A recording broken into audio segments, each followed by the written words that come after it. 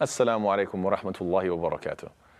One story about Daawah that I think is important and has a very important lesson is one time I remember I was at a Daawah booth, and it was at my old university, and we were talking to different people about Islam, and this one guy was showing a lot of interest. He was very fascinated with Islam. We were speaking for a while, and he was just asking all sorts of questions and really engaged, and I said, hey, it's about almost prayer time, let's go to the Musalla area. So we left and we walked and we were talking the whole time, and we actually prayed Maghrib together. I believe I showed him how to make wudu as well, and then we prayed together.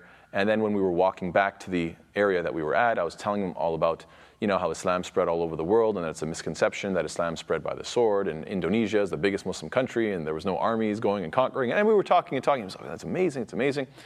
And he was just so fascinated. And then when we got back to the Daawah area, somebody else, some other person who seemed very combative, wanted to talk to me. And the guy that I was talking to, who prayed with me and so forth, he started talking to a different group of Muslims and started asking questions and so forth. So then I'm having this new conversation with this new guy who seems very combative and is, essentially trying to argue with me.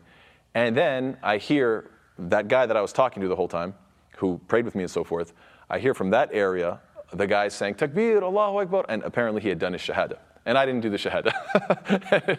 It was a little bit heartbreaking. I was like, man, I'm stuck with this argumentative guy, and I felt like I did so much work with this guy, and I was talking to him, and I felt like things were going so well, but at the end of the day, I didn't get the close, And so, like in sales, I didn't get the commission or whatever, right?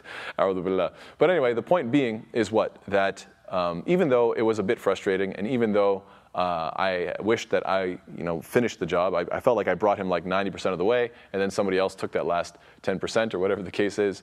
That's okay. And at the end of the day, we always have to remember that, alhamdulillah, whatever work you do for the sake of Allah subhanahu wa ta'ala, it gets recognized. You're not always going to necessarily get the shahada, but you can definitely help people along their journey.